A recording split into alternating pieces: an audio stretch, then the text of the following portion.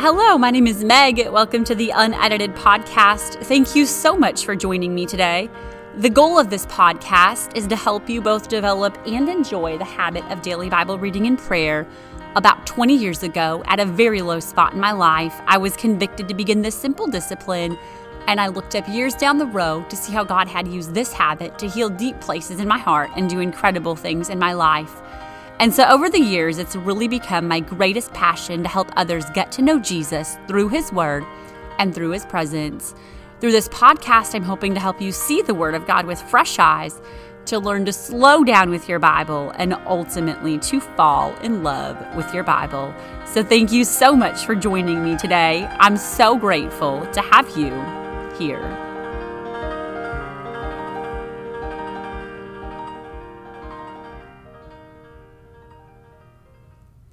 On today's episode, I had the incredible opportunity to interview Brother Raymond Woodward, and he has impacted my life through several things that he's shared and several sermons very deeply, and I do quote him very regularly. And so I just pray that something that is shared in this episode helps strengthen your walk with Jesus. Stay tuned for this conversation with Raymond Woodward. Today on Unedited, we have the incredible privilege to have very special guest, Brother Raymond Woodward. And I want to say thank you so much for being here today, Brother Woodward. It's a high honor. I'm grateful to be here. Brother Woodward has shared a number of things over the years that have really impacted me. If you've listened to the show, even probably a few episodes, you've probably heard me quote something along the way. And so that's why I asked if he could be here today. I know he has a lot of things to share that could be of value to those who are starting the habit of Bible reading and prayer, or maybe just strengthening it and wanting to draw closer to God. So again, thank you. Typically, when you interview somebody, you ask them to share a little bit about themselves. I kind of want to rephrase that question a little bit and ask you, what is your testimony? Everybody has a testimony, and so many times we hear the people that have the prison stories or the alcoholic stories or the abuse stories. And I just was curious if you can share just the mini version of what is your testimony. Sure. Well, I don't have a prison story, and I'm actually quite grateful for that. I grew up in church. My mother and father, precious people, never been in, full-time ministry or anything like that. My dad's not a pastor. He passed away in 2020 and miss him very, very much. My mom is still living. She's 80 years old. But they were basically new converts when they got married and came into this wonderful apostolic faith. My dad had an uncle who was a minister, and he was extremely instrumental in teaching my father the Bible. And so the interest in the Word of God started a couple of generations before me in our family. Dad was really the only one in his immediate family that was interested in what his uncle had to say. And his uncle, my great uncle, Leonard Parent, he lived in the state of Michigan, pastored a church there, a great leader. But he would make the journey home to New Brunswick, Canada every fall. That's where he was from. And he would teach my dad the Bible at a big old farmhouse kitchen table. So fast forward, my mom and dad were pretty much new converts when they got married. And I came along a little bit around a year later, maybe. And so I was raised by them. They were so in love with the Lord and so faithful to church. And so from an early age, that was drilled in me. I really did not stray. You hear the testimonies about people who strayed in their teenage years. I don't think I ever strayed away from church at all. I was very involved, very faithful, thanks to good parents. But I do remember kind of coming to a crossroads personally when I was trying to decide. My dad was an educator all of his career. That's where my love for teaching, no doubt, came from. And I remember I had all my scholarships in place. I was going to go to university, become a high school teacher. And I really would have enjoyed that, I think. And I remember the moments when I just said, okay, God, I'll give up my dream of teaching and I'll go to Bible college. That was kind of the decision. So I did. The Bible college here in New Brunswick at the time, if you had seen the dormitories, you would have wondered what was wrong with my head. It was a pretty small school and not in great shape as far as the physical campus, but a lot of great people went through that college. I wouldn't say that Bible school did anything spectacular for me. I learned some things, was able to be involved in what they called the weekend ministry program. But really, it just kind of grew from there. I assisted at a church, started my ministry career, if you want to call it that, in music for about 8 years, and then gradually just one of the things I think that surprises people about me now is that I can count on one hand the number of times I would have preached or taught in the first, oh goodness, 10 years of my ministry. But the last 30 years, it's been a lot. And somewhere, along a few years ago, I was over in the other hemisphere, somewhere in Singapore or Australia, somewhere, and I was in a hotel room, and the Lord spoke to me in the way that he does and said, so you gave up teaching for me, because that had always kind of been the way I told that story. And I got my dream back a thousandfold. I never got to teach English or history or biology, but I've had the privilege of teaching the Word of God pretty much on every continent. I've never been to Antarctica, but other than that, I've had the privilege of doing that. And so that's my story. It's just kind of a plodding, walking with God, walking through open doors. And I would say to some of our listeners today that, a lot of times people talk about finding the will of God, and they look at it like God has to speak to me. Sometimes I've found the will of God by praying a very simple prayer. In fact, I would say that this has been the case at every significant moment of decision in my life. It hasn't been, God, show me the open door. It's been, God, I've got 2 open doors or 3 open doors.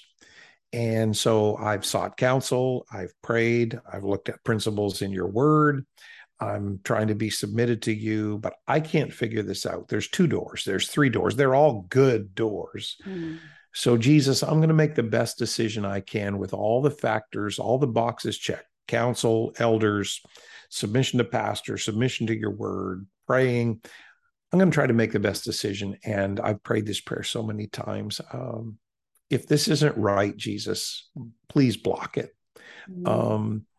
So I'm going to try to pick the best door out of 2 or the best door out of 3. You block it if this isn't the right one. I'm not just giving you permission to block it. I'm asking you to block it. I don't want to get out of your will. And that has really helped me, I think. And so I've just kind of spent a lifetime walking through open doors.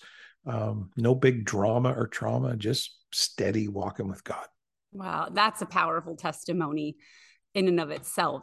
There's so many spin-off questions that are going through my mind, but just how incredible that God gave you your dream back. And then you said, it hasn't been drama or trauma, but it's just been this plodding, this faithfulness. And I'm just thinking of, Enoch walked with God, and what a testimony. Like, our testimony doesn't have to be prison or the crazy stuff to be powerful. And that's amazing. So thank you for sharing that, and just for your faithfulness to walk with God. And look where that faithfulness has been able to take you, and the doors God has been able to open for you because you're just walking with him. That's amazing.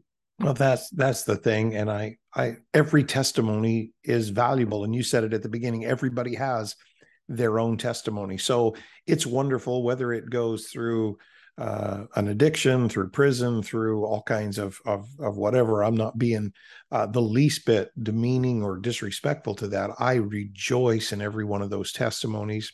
But when I look at my children and now my grandchildren, if I can just be honest, and I think even the people that came to God through all of the drama and trauma of life, they would have this same hope and prayer for their kids and grandkids is, I want them to have a testimony like mine. I just want them to walk with God so that they don't have to stray and they don't have to get away and they don't have to come back. And a statement I read years ago. What a tragedy. And it was talking about backsliders. And let me make a quick distinction. Everybody has to come from sin, no matter how you're raised. You've got to have a conversion experience. But this was specifically about people that stray from God and stray away from their faith. And they said, what a tragedy to live with the consequences of forgiven sin. In other words, yes, God will forgive. You'll be restored. It'll be fine. You can live for God, and God will redeem those years. But sometimes a sojourn in sin, a journey out into the world, can result in consequences that even when you come back and you're forgiven, now you've got to deal with memories, sometimes relationships, sometimes, everything. And so I would pray that my kids and my grandkids now have a testimony that's boring like mine. And I'm saying that in tongue in cheek, of course, but it's a wonderful thing to just walk with God. Amen. Yes, yes, that is so powerful. Thank you again for sharing that. The goal of this podcast is to help everyone, everywhere, establish the habit of Bible reading and prayer. The Word of God is for everybody. We know that. And what would you say are the keys to being consistent in spiritual disciplines? And what would you say to encourage somebody who's really struggling to get this habit established in their life? Probably a couple of things. First of all, consistency is hard in any area that's important. Sometimes we look at spiritual disciplines different than other disciplines. Discipline is just discipline. And by the way, of course, disciple and discipline come from the same root word. So if you're going to be a disciple, you're going to have some disciplines. So any discipline for anything that is important in life, if you think about it, some people are very devoted to a workout, to the gym. Some people are very devoted to learning music lessons and practicing, and they're trying to achieve something. Some people are very devoted to their career, and so they're up early, they work late, they take stuff home. They're really trying to improve and get better in their field. Anybody that's in university, it takes discipline if you're going to achieve a degree and be a success. So spiritual disciplines aren't any different than that. You use the word consistency. Well, consistency costs, and it's going to cost you time. It's going to cost you effort, energy, concentration. So number one is you've just got to put the work in. If you're going to do this, you put the work in for other things. You put the time in for other things. So you've got to choose, number one, to make it a priority. Second, I think it's really important to not beat yourself up when you mess up. If you're a gym rat, but you miss a day, you don't just throw up your hands and quit. If you're a university student and you do bad on one exam, you don't throw out a 4-year degree program. You pick yourself back up and you say, well, that wasn't good and that didn't help, but I'm going to get right back into it. And I think that's really important with the daily disciplines of being a child of God, is that if you miss a day for whatever reason, you oversleep, you're stressed, you're sick, you're pressured, other priorities creep in, don't waste time beating yourself up. And for heaven's sake, don't be a perfectionist. In God's sight, none of us are perfect. In fact, in the New Testament, when you see the word perfect in reference to God, it means exactly that. God is perfect. But if you see the word perfect in reference to us anywhere in the New Testament, or even in the Old Testament, in the book of Psalms, it doesn't mean perfect. It means mature, complete, equipped. And so that's God's goal, that he wants us to be perfect. That doesn't mean perfect in our sense of that word. It means perfect in maturing, growing, becoming more disciplined. And so make sure that you pick yourself back up if you have days when you kind of slack off or whatever, and don't feel bad about that. Just keep on going. It's a life, it's a journey, it's a walk. And so, if you're walking and you stumble, you don't give up on the walk, you pick yourself back up. And I think finally, I would say, when it comes to those daily disciplines, if you're new to them, if you've struggled with them, don't use some other human being as your pattern. Being in ministry around 40 years now, which seems really strange, but it's a while. I think one of the things that people struggle with is I'm not doing my Bible reading right. I'm not doing prayer right. I'm not doing it as good as somebody. And unfortunately, in the apostolic faith, and I'll talk about us rather than somebody else, in the apostolic faith, we go to all of these big, powerful, wonderful meetings, and they are big and powerful and wonderful. And we go to church every week. And one of the things about testimonies, one of the things about services, one of the things about preaching is we tend, in wanting to help everybody move forward, we tend to tell about those victory stories. We tend to tell about the successes. We tend to tell about, somebody had this powerful experience with God.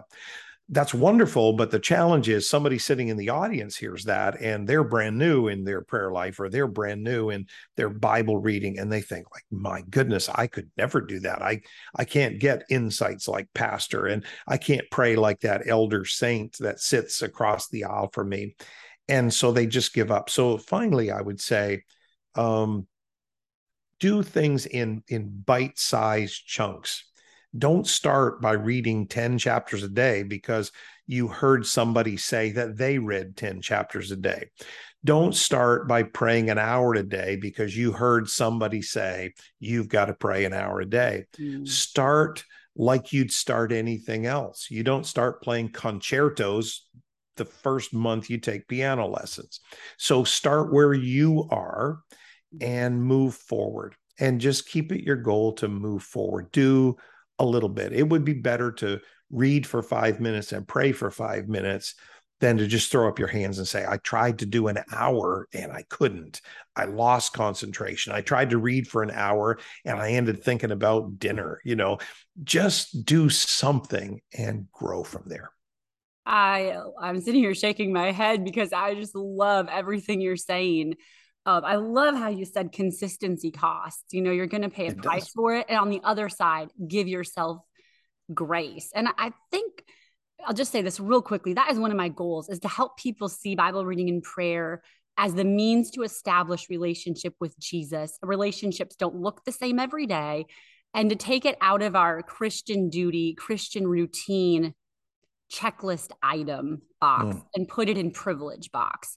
Put it in, and again, like you said, starting small. I couldn't add to what you said, but wow, all of that is so amazing. I once heard you say the difference between Bible reading and Bible study is what you write down. The difference is a pencil.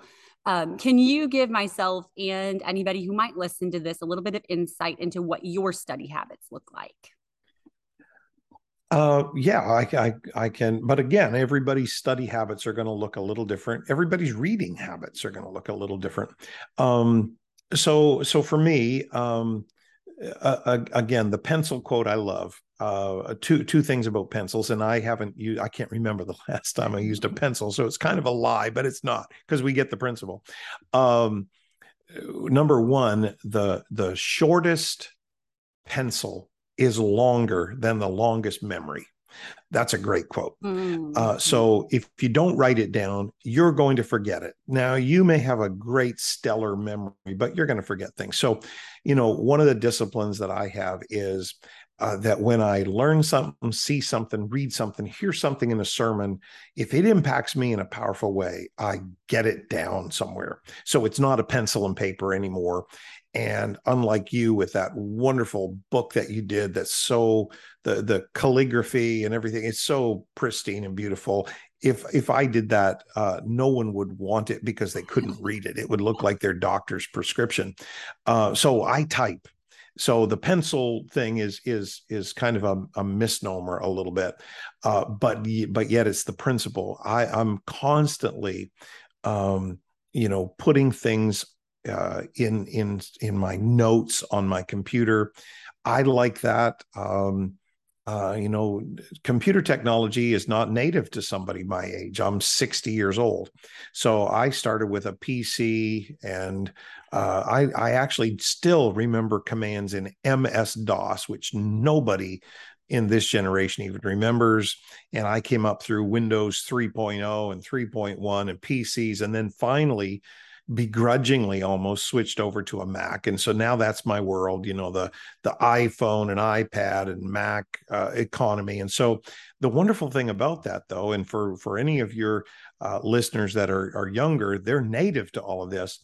I can type something in my phone and it syncs to my computer. I can be sitting at my desk and type something in my computer and then think about it on an airplane and it's on my phone. And what a wonderful world we live in with technology. And if we're going to use it for everything else, keeping recipes, surely we can use it for Bible thoughts and whatever. So, you know, I do subscribe to the wisdom of, you know, you need to leave your devices out of the way when you're reading the Bible and praying and whatever. Now, you may be listening to music on your iPad or your phone or your computer or something in the background. That's not what I'm talking about. But you don't need notifications going off and distracting you any more than you need notifications going off when you're trying to have a conversation with your children or a meal with your spouse. So we put those away. However, I will say this. If I'm studying, it's different than when I'm just reading. So if I'm studying, I'm probably going to have an iPad or my laptop kicked open nearby so that if a word kind of impresses itself on me, I can quickly look it up in the Hebrew concordance and the Greek concordance. So those things are close by. Try to stay off too much like Google and whatever during study until I'm actually fleshing something out. For personal study, it would be more like a Bible program where I can quickly look up a word or something. Because so back to study habits. I know I'm tramping all around the barn, but here we come back. So for study habits, when I'm looking at a passage of the Word of God, I want to do a couple of things. Number one, I want to take the broad look. What I mean by that is you understand so much by context. Where you and I live, I'm in New Brunswick, Canada, we have actual winter, which is why I'm bitter at the people who live in Florida and California and whatever. So they don't understand winter. They have no context. And I joke with them about it. You know, when I'm trying to explain like word meanings in scripture, sometimes I'll say, you know, when I go to Florida and I'm in Miami area and I say blizzard, they all think about Dairy Queen. That's not true in Wisconsin, and it's not true in New Brunswick, Canada. We think of shoveling snow. Our context is different. Well, you learn from context. So in the Bible, when I'm reading a chapter, if you're slogging around in Isaiah, you need to do a little background reading, preferably before you even launch into the book. In a Bible dictionary, in a concordance, or not a concordance, but a commentary, read a little background on the book you're reading so that you have an idea who Isaiah's writing to, who his friends are, who his enemies are, who the kings are. You know, by the time Isaiah prophesies, there's two kingdoms of Israel in the Old Testament. The kingdom's divided in a time of civil war. So which kingdom and why is that important? So that's the broad look to me. If it's the New Testament, I want to know where Paul is when he writes this letter and what the issues are in that church. So again, I'm going to do some background reading. That's the broad look. I find that a lot of our preaching, and this probably is confusing to some new believers, a lot of our preaching is what I would compare to a snapshot. You know, they quote us a text, they take a snapshot of it. And so it's all concentrated around one or two or three verses. And that's good. It's inspirational preaching. Teaching, or even what I would call personal study, is more like a video camera. It backs up, it pans in, it moves around. So I want to know all of that. And I've learned some wonderful things just in the nitty gritty of the background of a passage. So that's my first look when I'm studying, is the broad look. And then I try to take the deep look. At least that's what I call it. Not that my study or my insights are so profound, but it's the deep look to me. And by the deep look, I mean that as I'm reading, I want to look at words that are unique, that I think, well, now what's that word mean? Or that I haven't seen that word very much in the Word of God. I also want to take a look at words that are regular. Like, if I go through a passage, there's a chapter in Romans where Paul just keeps using the word yield not to this and yield to this and don't yield your body to this. And well, if I see a word 6 or 8 or 10 times in one chapter, obviously I'm going to be looking up that word. I'm going to be kind of figuring out what he means by that. So that would be like a little quick concordance study. So words that don't occur often, words that do occur often, and then just words that I'm reading through and I think, wow, that's powerful, or that kind of strikes me. And I may do a little study on that. This maybe isn't even a good example of this, but I was studying yesterday. We had Bible study here last night. The word condemnation versus the word conviction. Understanding the difference is huge, especially for a new believer. And this didn't even make it into the Bible study last night, but it was something I was going over myself. Condemnation, condemned. It comes from hell. It comes from the devil. Condemnation. Conviction, convinced. It's the assurance that we have that God's leading us or he's correcting us. The challenge with condemnation and conviction is if you study it a little bit, you figure out that they both feel emotionally the same, but they come from different sources. Condemnation comes from the devil and it pushes us away from God. We feel like I might as well give up. I might as well stop praying. Might as well leave church. Conviction comes from God and it feels emotionally the same. We need to repent, but it pulls us to God and we realize God's forgiveness and his grace in our failure. So that's a word study: condemnation, conviction. And those things are incredibly valuable. So for me, there's those two things: the broad look, all the background, who the characters are. I've even used Wikipedia for some of that. If I'm in a hurry, I'm on the go, I've only got my laptop, I don't have any books, I'll just pop open a browser and look up Isaiah or Book of Isaiah in Wikipedia. Even Wikipedia, a secular source, usually has enough about the background of the book. Now, it's going to be secular, so you're liable to get some commentator or some modern theologian that's going to tell you that, like, Isaiah was written by a guy named Fred in 1959 or something. So you got to ignore all that junk. But it will have enough. It'll parse out enough of the background. But if I've got my resources, it's going to be a commentary. I don't like the big early church fathers, ancient commentaries that are written in Shakespearean English. I like something. My job as a pastor, as a speaker, as a communicator, is to break the word of God down in something that's understandable. So I kind of like to read pastoral style commentaries. And they just kind of put in layman's terms what's going on. So that's the broad look, all the details, all the background, everything that's going on in that area. And that becomes so powerful, because if you read the book of Philippians, and Paul's talking about joy and rejoice in the Lord always, and again, I say rejoice, that becomes exponentially more powerful when you realize Paul's in prison. My goodness, that adds context to that book. So that's the broad look. Then the deep look, which is the words of Scripture, the phrases of Scripture. And so one is more like what I would call a commentary study.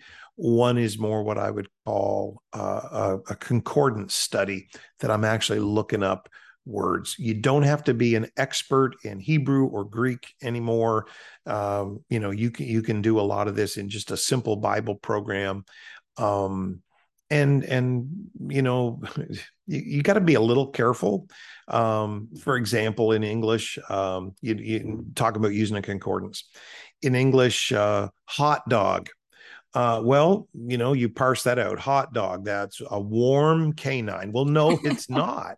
So you've got to look at the context of words. You don't just open up a concordance program and pick the first definition or the one you like the best or whatever. You look at the context.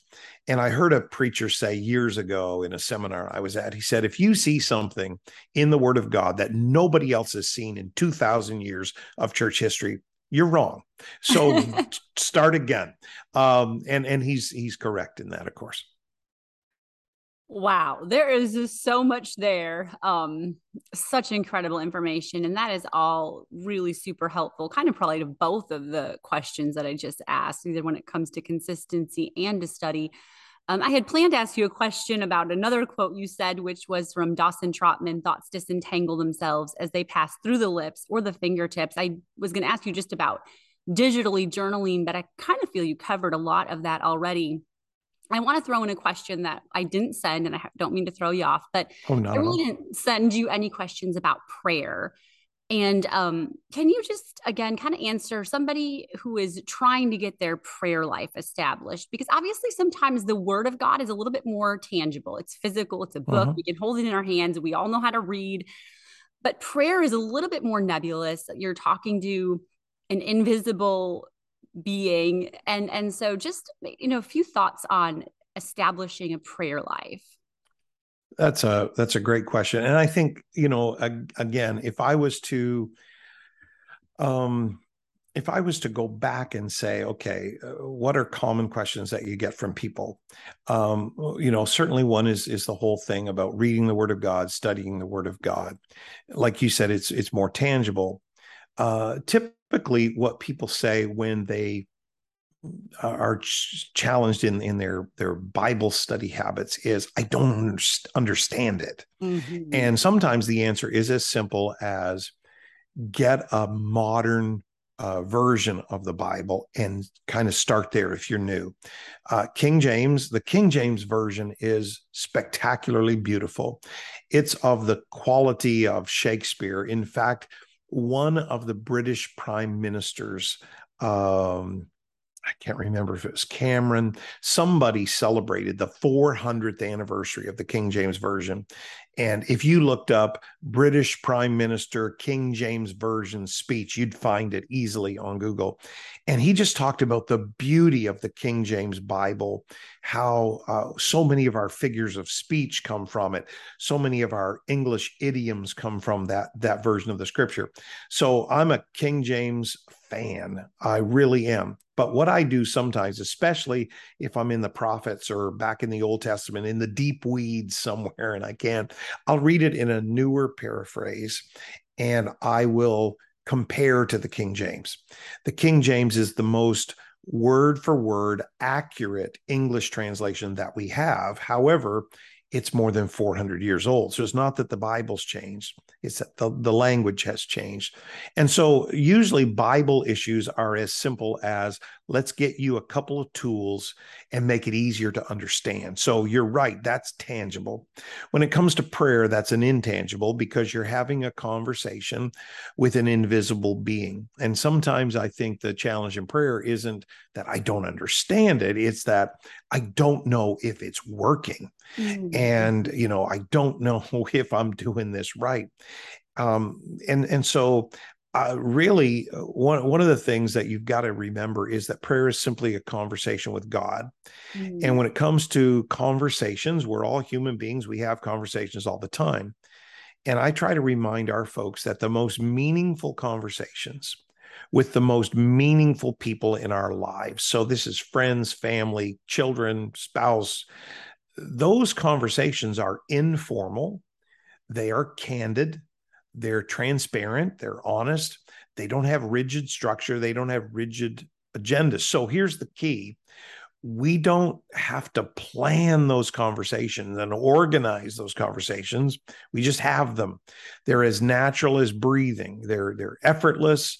Sometimes they're endless. You just pick up where you left off. And sometimes they're even, and this might sound funny, but they're even voiceless. I've got friends, and of course, Beverly, my wife, I can drive in the car and enjoy my time with them in their presence. And I'm not saying something. We're just together. We're enjoying something together. Maybe there's a song playing on the media deal, whatever they call it now. It used to be radio, but we listen to, our own music, whatever they call that, the media system. Um, you know, that's conversation. It's not pressure. It's not performance. It's not posturing and pretending, and it's not even planning. It's a conversation, and that's really how prayer should feel. Before Jesus ever told us how to pray, he told us how not to pray. Don't pray to be seen. Don't pray to be heard. He just said, pray simply, pray confidently. And so here's my struggle with prayer. Maybe somebody that's listening would identify with this. I'm a perfectionist. I'm a type A kind of driven, let's get it done. And so my big struggle with prayer is God already knows everything I'm thinking, everything I'm going to ask, everything I'm going to say. So in my flesh, my struggle is, what's the point? If he already knows what I'm going to say and he already knows what I'm going to ask. And so my comeback to that for people that are as crazy as me and struggle with something like that is, don't give me that excuse, because if I talk to any 5 of your friends, they already know exactly how you feel, exactly what you think. They know what you're going through, and they probably can finish your sentences because you've told them those same funny stories 1,000 times. But you talk to them anyway, even though they know so much about your life already, and you'll rehash the same things on the phone, in the restaurant, in the church foyer, because you're friends. The conversation never ends. Why? Because you have a relationship. So just talking to God about what's on your heart and what's in your mind. So one of the things that I did to try to help our folks, this is back sometime in the pandemic. So it was like when we were all kind of shut down and we were limited in services and we were online. And I did this little series about the Lord's Prayer called 7 Prayers That Can Change Your Life, I think is what it was called. And just parse the Lord's Prayer out into 7 words. Our Father, which art in heaven, that's the cry of a child to their father. So one prayer that you can pray that's very simple is just, help. I need your help, God. I need your help because you're my heavenly Father. Another prayer, hallowed be thy name, entering into his presence with thanks, is a prayer that you can pray. And I think that's a prayer we need to pray so often, is just thank you, God. And these little words are like jumper cables, booster cables for your prayer life. If you just learn to pray these simple things, thy kingdom come and thy will be done. That's the prayer of, yes, God, I'm agreeing with your word. I'm agreeing with your promise. I'm going to just keep reminding you of your promise. Give us this day our daily bread. That's kind of to me, the most misunderstood little phrase in the Lord's Prayer, because people look at it as it's my Christmas wish list, but it's not. It's a declaration that, Jesus, you are enough for me. I need what you want for me today. You're number one on my priority list. Everything comes after you, under you. So that's the prayer to me of enough. God, I'm content. Godliness with contentment is great gain. And so that's not a prayer for more. That's a prayer of enough. God, you've blessed me. The big one, forgive us our debts as we forgive our debtors. That's the prayer of, I'm sorry. And sometimes I have to pray that to God, but that's the one clause in the Lord's Prayer that Jesus hooks to my other relationships. If you don't forgive men their trespasses, I won't forgive you your trespasses. But if you'll forgive them, I'll forgive you. In other words, unforgiveness blocks God's forgiveness in our lives. So it's really important to learn to pray that prayer very quickly. When you've messed up, I'm sorry, God. Keep your relationships with others clear and clean. Keep your relationship with God clear and clean. And then lead us not into temptation. That's the prayer of no. I refuse the devil's plan. I refuse the devil's attacks. And then finally, and I love this one, and I would teach the whole series just to teach this last one. For thine is the kingdom, the power, and the glory forever. Amen. So you've got these 7 prayers. So help, thanks, yes, enough, sorry, no. And then the last one I love. Wow. Yours is the kingdom. I think wow qualifies as a prayer. Every once in a while, I'll just be walking outside. I'm looking outside from the window right here beside me, and there's beautiful fall colors on the trees, which our friends in Florida don't know anything about. Um, but it's beautiful out there. There's a little river behind our house, and the water's flowing, and it's cold, but it's very pretty. And every once in a while, I'll just be walking outside somewhere, or just thinking about the goodness of God in a hotel room. And it's like, wow, Jesus. I think about my grandchildren. It's like, wow, you've blessed us. They're all healthy and they're also cute, and they're growing up and they're learning to love Jesus, and they're learning to pray those little simple prayers of a child. And sometimes I think we make prayer so complex and so complicated, when it's really simple. It's like those little one-word prayers. It's just like, it's a relationship. It's a conversation. And I'll say this, and I think sometimes the biggest struggle with prayer, personally, is prayer corporately, because we need to pray corporately. Our Father, God wants us to. The New Testament, the book of Acts in particular, talks about, them praying together. So we're supposed to do that. But I think sometimes for many people, the biggest enemy of prayer personally is prayer corporately, because they think that their personal prayer is supposed to feel like corporate prayer. Mm-hmm. Their personal prayer is supposed to be as powerful and as loud and as energetic as, and they've lost the idea of that. To use a sports metaphor, and I'm not a sports guy, so if I mess this up, you'll just have to give me some grace. But if you went with your friends to some huge football game, and you're all in the stands, you're there, your spouse is there, your kids are there, your friends are there, and you're all cheering for your team. That's loud and intense, and everybody's acting crazy, and people are waving their arms, and you kind of get lost in the moment. That's not how you talk to your spouse over dinner. Like if you're sitting down for a quiet dinner at home, when you're saying, yeah, pass the bread, it's that's just weird. In the very same way, I think we get corporate prayer and personal prayer messed up. My personal prayer life is nowhere near as intense. Now, if I'm intense, if I'm emotional about something, if I've been hurt by something, if we've had a calamity unfold, God forbid, and I'm praying over that, yes, that's intense. Mm-hmm. But it's not that like loud, joyful. It's more of an intercession, even weeping, intense. So your personal prayer life doesn't have to feel like, sound like, have the emotional intensity of corporate prayer.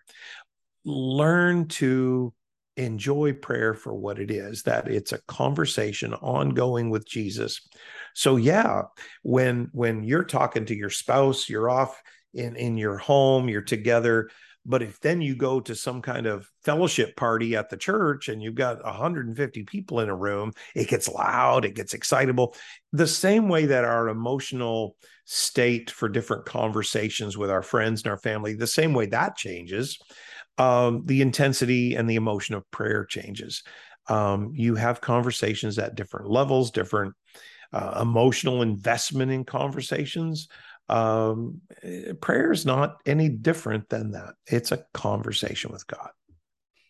That is so helpful. And I love, you had said several times, people hear in their head, or maybe from the enemy, they're not doing it right. And that, what you just said, kind of sums up exactly what I'm trying to tell people. It's a conversation. It's not going to sound like the pastor behind the pulpit on Sunday. It's you talking. It's you learning to make a friend of God and to be a friend to him and to get to know his heart. And so I just thank you. That is all so, so powerful. I want to ask you a question that I was asked recently. Is an original to me, but I think it is such a good question. In your opinion, what impact could it have on your effectiveness to the kingdom if we do or don't practice Bible reading and prayer? Well, those two disciplines, one informs the other, one trains the other. One of the most effective ways to pray is to pray the words of Scripture. The Psalms, that is the prayer book of Israel. And so it's not just devotional reading, it's praying. When you pray the words of Scripture, So you can't pray the words of scripture if you never read the scripture, if you never memorize the scripture, if you're not familiar with the scripture. And in the same way, prayer turns around and illuminates the scripture. So you're going to get more out of reading your Bible if you're talking to God about what you're reading. If you're asking God for help to understand it before you're reading, if you're thanking him for what you've read after you're reading. So those two disciplines of prayer and the word, they dovetail. You can't do one without the other. And so really to say, well, I'm going to do Bible reading, but not prayer, or I'm going to do prayer, but not Bible reading. You can't divide them for that reason. They inform each other. So really, this is the building blocks of discipleship. And you may achieve wonderful things, but without those disciplines, it doesn't carry. I'm not going to say it doesn't matter. That's a little too absolute. I'm just going to say it doesn't matter as much in the kingdom of heaven.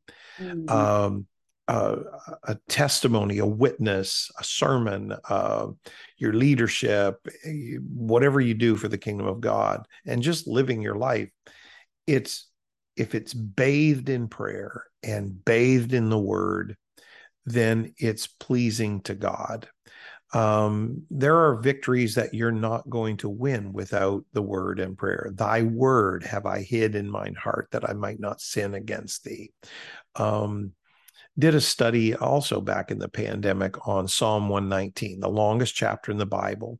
Almost every verse in Psalm 119 is the word talking about the word. So it's a powerful chapter in the Bible. But one of the verses right at the get-go of that series that impacted me so much was, he uses the writer, we don't know who it is. It's in the Psalms, but it's not written by David that we know of. So the writer, whoever he is, he uses 8 different words for the word of God: law, statutes, commandments, all of that kind of stuff. It sounds like you're going to be reading like the traffic code. It's just all these laws and whatever. And you would think it would be quite stern and quite, cut and dry, but it's not. It's beautiful. And he comes off with this verse: thy statutes have been my songs in the house of my pilgrimage. It's like if somebody took the traffic code for Fredericton, New Brunswick, and set it to music, it wouldn't be beautiful. But he says the law of God is like a song when you begin to read it and interact with it. So you lose a lot of beauty out of your life without these daily disciplines. You lose certainly God's covering over your life without these daily disciplines. But I think for our conversation, you lose growth out of your life. The whole point is I want to grow in my relationship with God. You can't grow in your relationship with your spouse without conversation.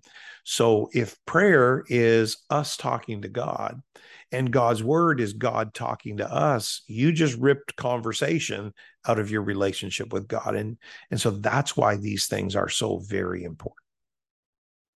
That's amazing. Oh, you know how you just want to talk about something. I was in Psalm 119 this morning, and I love Psalm 119. I my goodness. Love the line where he says, "But my heart standeth in awe of thy word." In awe of thy word, yeah. Oh, there's this verse after verse in Psalm 19 that I could go on and on about.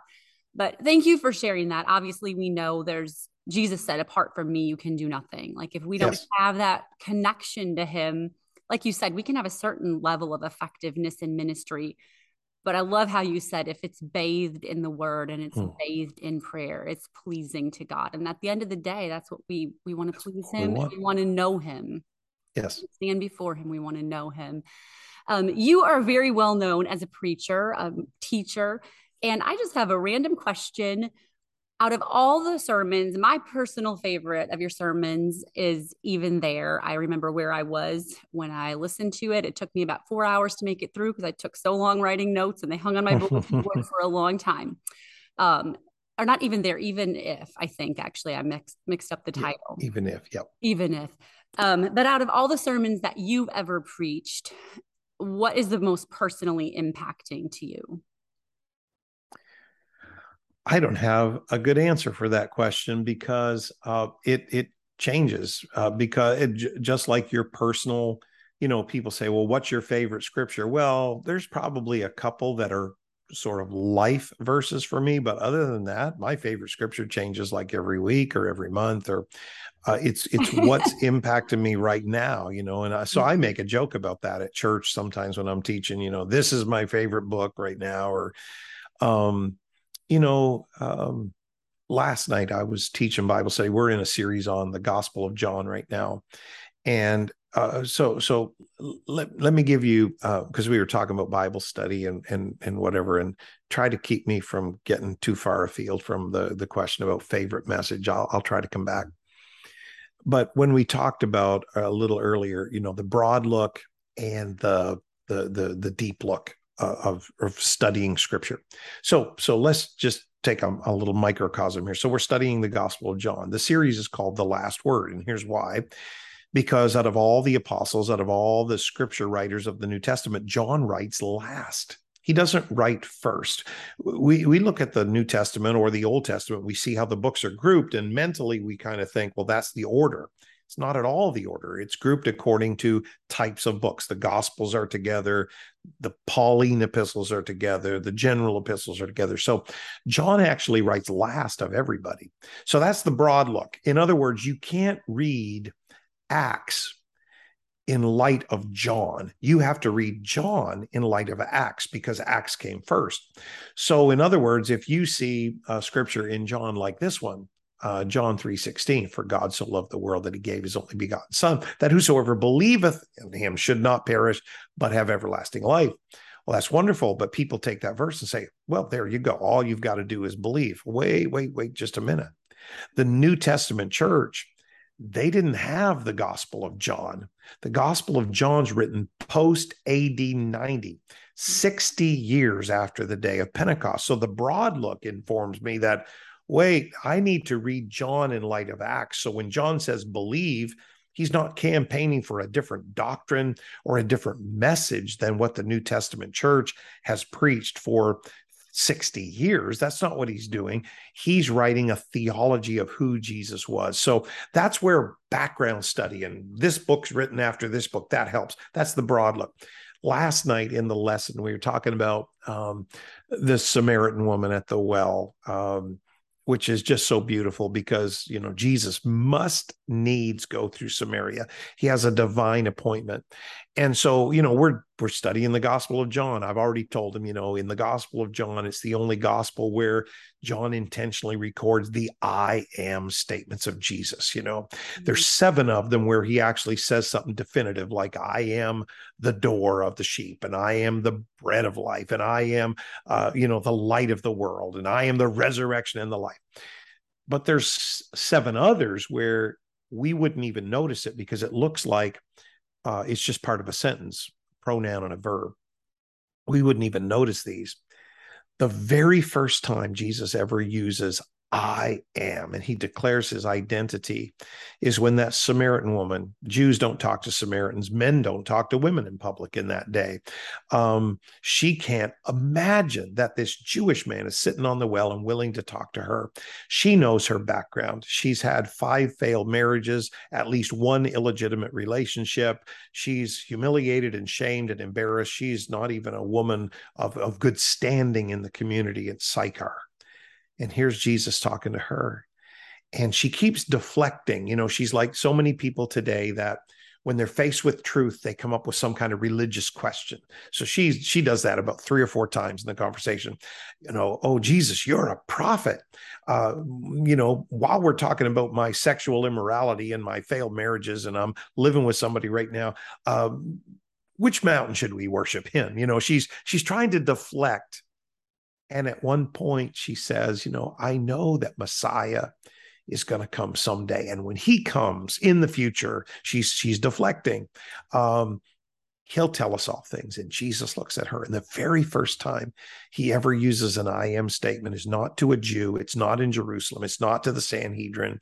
The very first time God manifests in flesh ever says, I am, is to the woman at the well, where he looks at her and says, the one that's speaking to you, I am. That's the deep look. That's where you get those little things. So right now, my favorite sermon is Bible study last night. That's my favorite sermon. But to kind of try to come back to your question, there's different messages over the years.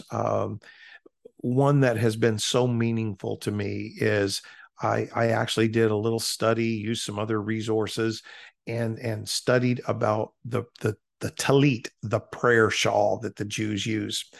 And I studied about, the Bible's very clear that, you're to put tassels, fringes on the corners of your garment. So I did a study about all of that. So I used some commentaries, I used some other books, some Jewish sources.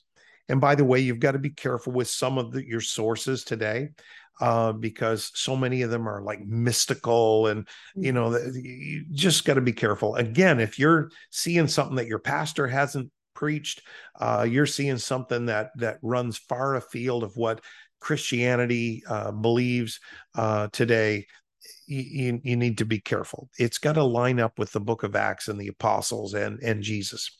But I did discover this. And so then, you look at all the times when the woman touches the hem, the fringe of Jesus' garment.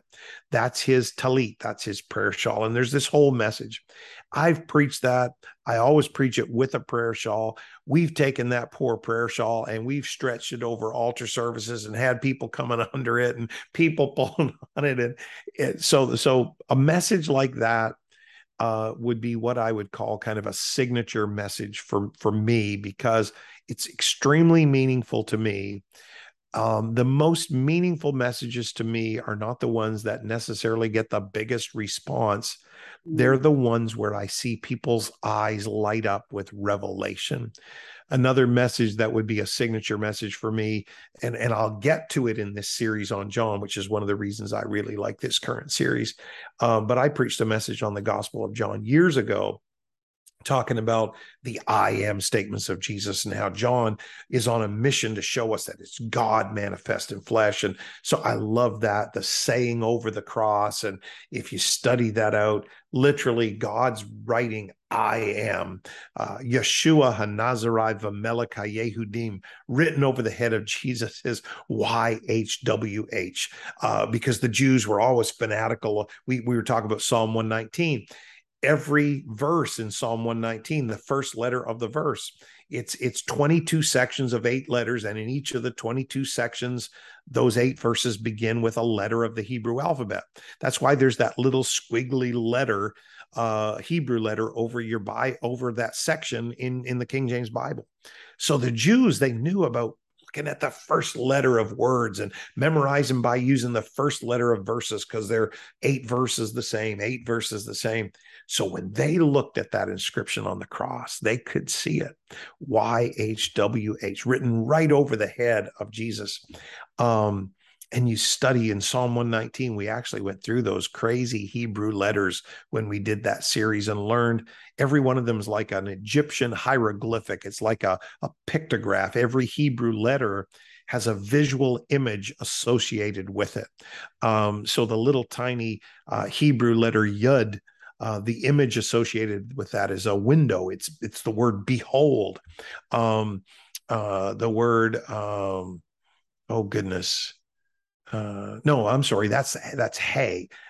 Behold, the window. Yud is, oh goodness, I'm going to forget now. Hand. Yud is a hand.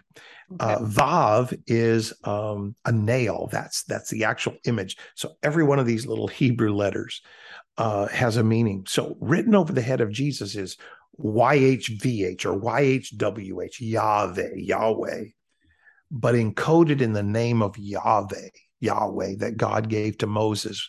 I am that I am. If you study the meaning of those Hebrew letters, written over the head of Jesus on the cross is, behold the hand, behold the nail. That was encoded in the name of God that he revealed to Moses at the burning bush, Yahweh, those 4 letters, Yad He Vav He, behold the hand, behold the nail. It was always there in the name of God. I love stuff like that. So when I think about favorite messages, I'm thinking about the ones that have the most revelation, not the most response from the congregation. Mhm. And they just go on and on. And so if I gave you all these messages, it might be messages that nobody even noticed that I preached. But to me, they were where I got a hold of it. And I taught through in a Bible class setting a couple of hours. Um, I taught through that whole Psalm 119, all those crazy letters. And it was fine. You know, people are, they're getting it. They're sitting at tables, they're writing notes, and we're having a good time. But I can tell that for a few of them, it's like, literally, like, why are we learning these Hebrew letters? Like, why? What does this have to do with anything? Until we got there. And when I said, Yud, Hey, Vav, Hey, because by now we've studied those letters, and they know the symbols because I gave them a little handout, and they can see it right in front of them. And I said, behold the hand, behold the nail. So all the seniors in the room, it's like a whole church Bible school, and all the seniors in the room, they're like lifting their hands, but the young people are going, their head blown, their mind blown. But that's the revelation of the Word of God. It's so deep that you could Yeah. study it for 10,000 lifetimes and never get to the end of it. But Oh, by the same token, it's so shallow. A wayfaring man, though a fool, shall not err therein. It's so shallow in the big things, the new birth and prayer and the oneness of God, that even a baby in Christ, you can get something out of the Word of God. But you can have confidence that you can study it for a lifetime and never exhaust it. That's way too long an answer and had probably very little to do with your question, but it was fun. no, I think that was really, really helpful, actually. And it's interesting. I love how you said you could study for 10,000 lifetimes Oh, and not scratch the surface. And it reminded me back to your John series. And I was just thinking of this verse where it closes. And for me, I didn't know John was actually written last. But how he says, and there are also many other things which mm, Jesus did, the which, if they should be written, every one, I suppose that even the world itself could not contain the books that should be written. And just yeah. depth, Wow. but like you said, the simplicity, Yep. and I feel like the more I read the Bible, the more I realize I don't know. It's just, Oh, big time for all of us. yeah, it's so crazy. So, no, that was a long answer, but that was a very good answer. Very good answer. You can tell there's a lot of passion. You're Oh, not my just a goodness. preacher because you're a preacher by title. You love the word and it I pours love the out Word. of your in your preaching. Let me just quickly insert this. That one of the things I say to young preachers all the time is you've got to learn to have confidence in the Word of God. Mhm. We've been exposed to so much religious communication today. We've got webcasts, and we've got media moguls on television in the religious world now. So these are people that sometimes they have a whole research team helping them research their message, and their message still ends up being about an inch deep. It's just like, some clever stories strung together, a little bit of humor, a couple of plays on words, and so it's not very deep, and there's not very much revelation in it. And so I'm forever telling young preachers, stop thinking about your personal presentation and the intensity of your communication, and stop trying to stir this up by what you do. Learn to have enough confidence in the Word of God. And I do, and I love it. So I know that if I teach the Word of God or preach the Word of God, that at some point, God's Spirit is going to confirm the Word. And if it's in the middle, I'm going to try to quit talking real quick. And if it's at the end, good. Um, but I would say that also, that's not just for preachers and teachers, that's for us in our Bible reading and in our daily Bible study and in our interaction with the Word of God and in prayer. The Word of God will speak to you. When it does, maybe this is a kind of a good place to just kind of hang our hat almost. When the Word of God speaks to you, when you're in prayer and God speaks to you, just two words: slow down. Mm. That's the deal. The Bible says Moses turned aside to see the burning bush. So if you're praying, if you're reading the Word, if you're studying and you feel that kind of power of the word or the power of God's presence overtaking you, don't rush through. See, that's where we mess up, I think, in prayer and Bible study. We rush through what we're doing. It's like a check off the list for today. I got my 3 chapters read, or I got my 15 minutes or my half hour or my hour done. And that's not the point. The point is a relationship. It's a conversation with God. It's communication with God. So slow down. Sometimes slowing down means I don't understand this word.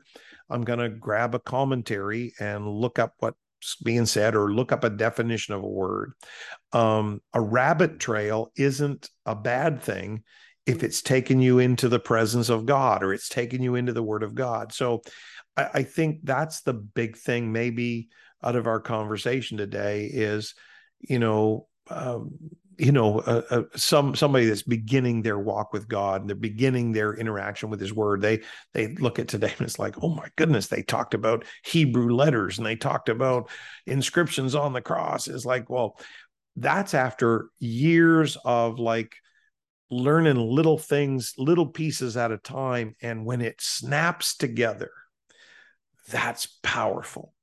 It doesn't have to be Hebrew letters and inscriptions on the cross and background of books. And it doesn't have to be that. It could be something so simple as, just you're reading a scripture and you feel God speak to you from that verse. That's where one of my favorite quotes is, that's where you need to learn to make your Bible your Bible. Write in it, pray over it, cry over it, underline it, circle things in it. If you need to keep, your particular, some Bible that was given to you, and you need to keep that pristine and you don't want any of the pages to be wrinkled, then get another Bible and write in that one. Yeah. Make your Bible your Bible and learn to slow down, whether it's prayer or whether it's Bible reading. Assume that Jesus is trying to speak to you and just slow down. That's so good. 2 recent episodes, refusing to rush and make your Bible your own. So just Thank you for all that you've shared today. It's been so good. And yes, you talked about Hebrew letters, but you shared a lot that is helpful to really anyone, wherever they're at on the journey, whether that is just starting. We all start somewhere. We all start somewhere, like you said, and we can't compare. I can't compare my walk to yours. I'm sitting here thinking, like, my word, I've never studied out the little letters above Psalm 119, but I'm inspired to. And I know that, you got just a couple years on me, and one day I'll get there and I'll study those too. But, I think just the encouragement that you just gave to slow down with the Word of God, the encouragement you gave to see prayer just as simply a conversation, and the encouragement that you've given, when it comes to the broad look with the Word, the deep look with the Word, and then also, like you just said, slowing down, letting the Word of God speak to you. It's all been so good. So thank you so much. Thank you for your ministry. Thank you for your walk with God. Thank you for your, what you call the boring, quote unquote, testimony, or maybe I called it that, but it's impacting a lot of us, a lot of lives. So Thank you for everything. Very kind. It's been an honor. Well, thank you very much, and God bless you. And we'll hopefully see you back in Wisconsin one of these days when it's not a blizzard. So. When it's not a blizzard. There we go. Yeah. And in the meantime, I'll go talk to my friends in Florida. It's been great. I've enjoyed it so much. All right. God bless you, Brother Woodward. God bless. Have a great rest of the day. Take care. You too. Bye-bye. Okay, bye now. I just wanted to say another giant thank you to Brother Woodward for agreeing to be interviewed for the Unedited podcast. I did feel strongly about asking him, just as he has shared some things that have been so impactful in my life. And I know he has just so much wisdom and experience to draw from as it relates to our walk with God. So thank you again, Brother Woodward. I pray that something that he shared today would just be an inspiration to you to, again, like he said, start where you are and grow from there. And like he shared towards the end, to slow down with the Word of God. Thank you again so much for being here today. If you have questions, you can visit megunedited.com. For now, go grab your journal and your Bible. I so look forward to the power of this habit in your life This is unedited.